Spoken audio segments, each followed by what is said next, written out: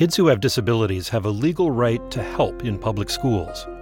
And that help is supposed to include planning for what will happen to them after high school. Federal law requires schools to help students with disabilities set goals for further education, for careers, and for living independently. But many parents and experts say the schools often set those goals too low. He's fully capable of a lot of things that the school district did not think he could do. One of the things that we heard over and over again is that the vast majority of students with disabilities can go on to college. From APM Reports, this is Educate, a podcast in collaboration with the Hechinger Report. I'm Stephen Smith. Jackie Mader and Sarah Butramovich are journalists at the Hechinger Report, and they've been reporting on the Individuals with Disabilities Education Act, also known as the IDEA law, and the obligation that schools have to help students with disabilities transition out of high school. Can you tell us a bit about what exactly the legal obligations are, what they have to do? So schools are legally obligated to create what's called a transition plan for every student who has been identified under the federal IDEA law as having a disability.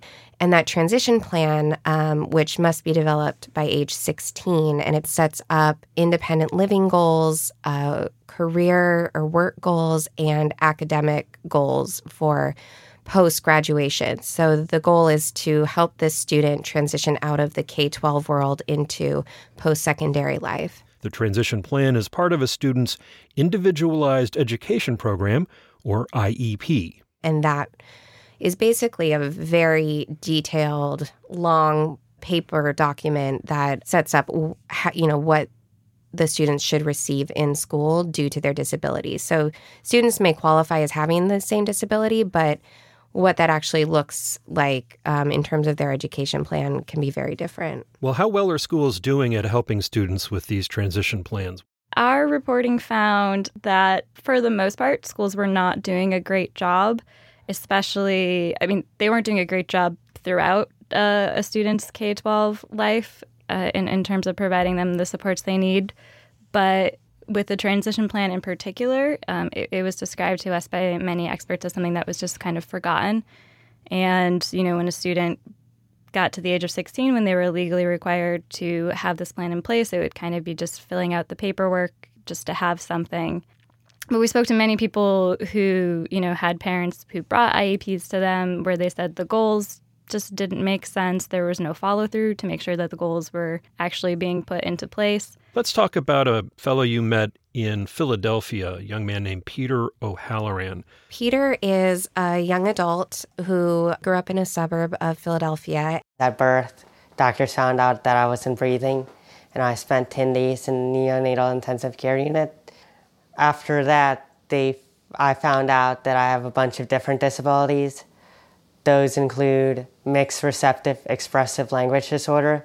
So it's sometimes when I'm talking, my thoughts aren't always getting out, and sometimes I talk a little bit choppy.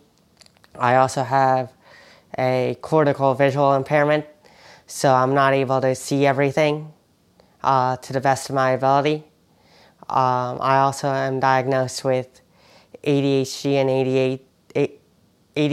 and ADD, which means that sometimes I'm not always paying attention. And I also have dyslexia, which is a challenge to read. He was attending high school, and his high school said, let's put Peter in this cooking program. We think he'll do really well there. And that was, kind of the average path for a student with multiple disabilities like Peter. And his mom said no. Peter likes to cook, but he's not really skilled at it and didn't really have that much of an interest in it. This is Peter's mom, Christine Bradley. One of the ways that high schools can improve how they're teaching students with disabilities is to raise their level of expectation. We need our kids to be working.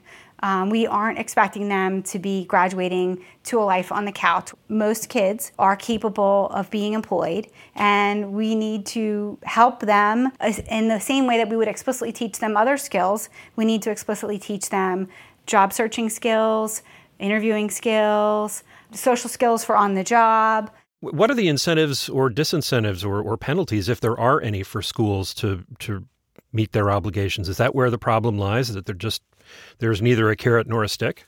Yeah, I think you put it really well. The problem is that school districts, technically they can be sued if they're violating the law, and some people do take that step.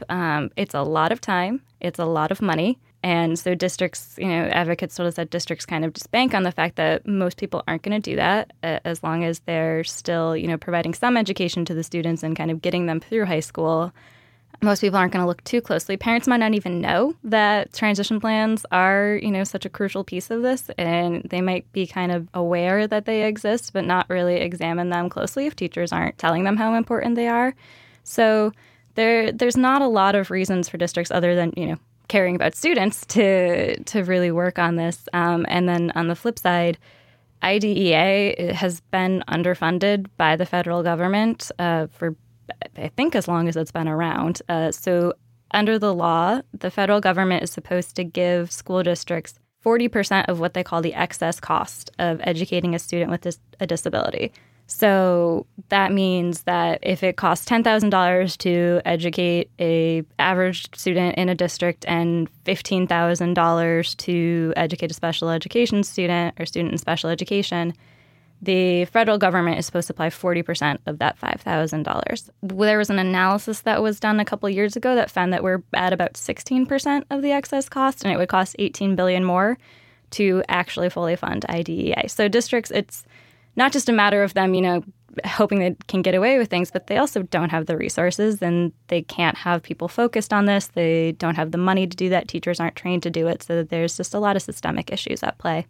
Jackie, you used to be a special education teacher. Did you help students with disabilities make these kinds of transition plans, and what did it look like? Yes. So I was a special education teacher in a middle school in North Carolina. And we started with our students when they were 14. We started writing these transition plans. There's very little time to take all these individual goals and go student to student and track, what are we doing to get them there? Especially when they're 14 or 16, you tend to be more focused on teaching them and at, the lesson of the day versus having the time to really follow through on these plans. And that was something that we heard from experts and teachers and administrators was there may not be, time for teachers to really follow through on making sure these transition plans are really in-depth and well thought out.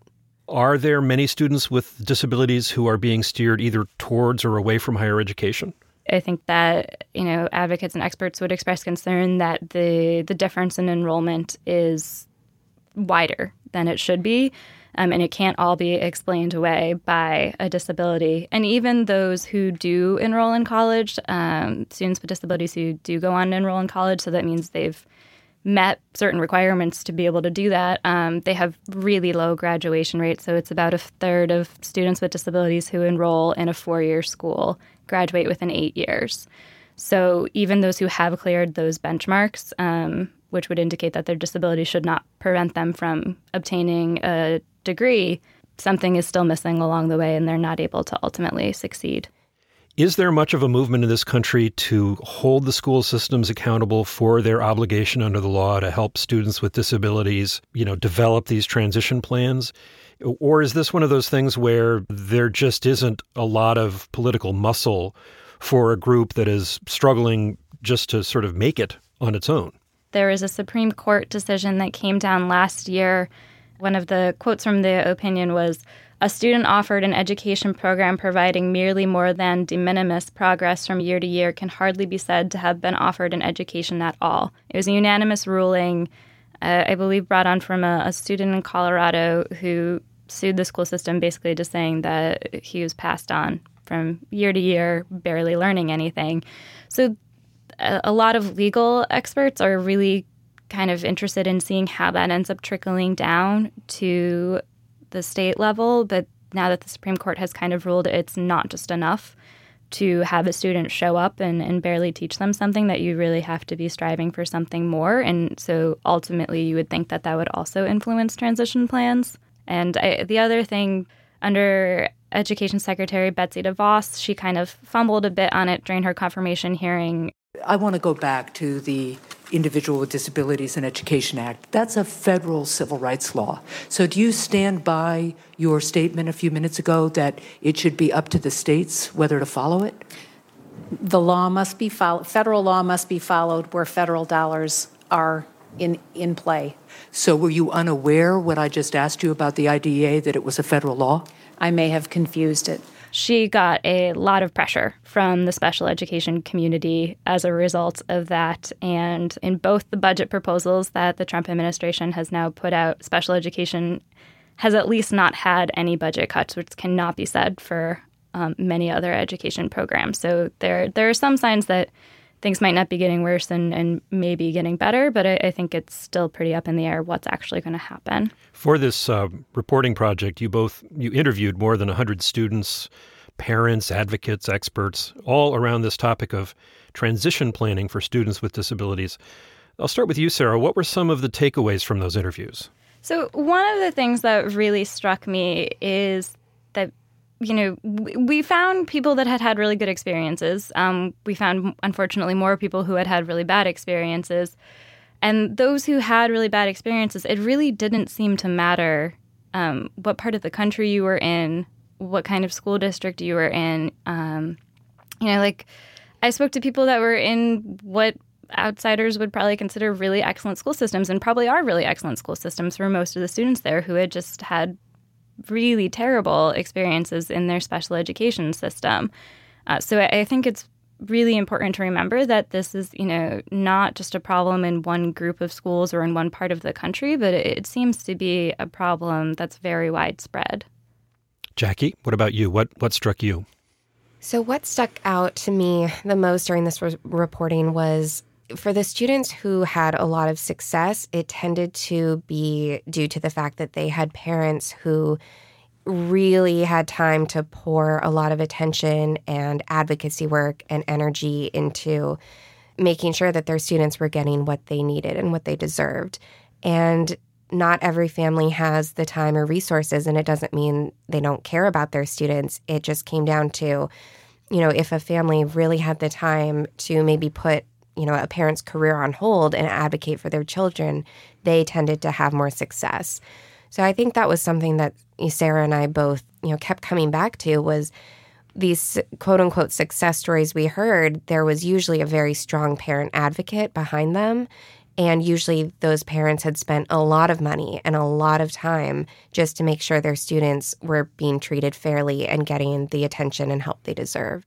That's what seemed to make a difference for Peter O'Halloran, the young man who didn't want to go to cooking school. He and his family pushed his school to come up with a more ambitious plan. Peter, knew as a teenager he wanted to work in an office, and he wanted to attend some college classes, and he eventually wanted to get a house and live on his own. And his parents really pushed to make sure his transition plan reflected that. Eventually, his school district opened up an office management program, and he ended up enrolling in that in high school. He completed some credits at a local community college. He's now employed full-time by a nonprofit in downtown Philadelphia. I'm very proud of myself that even though it's challenging and people underestimate you, you're able to break through. I wish that people would look at people with disabilities and they are capable of having jobs and capable of living independently as much as possible. I sort of wish that that people weren't going to underestimate us and think, oh, you're never going to read or you're never going to write, but every time you're just trying to prove people wrong. That's it for this episode. We'd love to hear from you. Tell us how this podcast made you think about how well schools are preparing students with disabilities for life after high school. You can let us know on Twitter and Facebook @EducatePodcast, or send us a note to contact@apmreports.org. We also want to know if going to college changed your social class. APM Reports is producing a documentary about colleges and economic mobility. We want to know what people gain and what they lose when they change social classes, and what higher education has to do with it.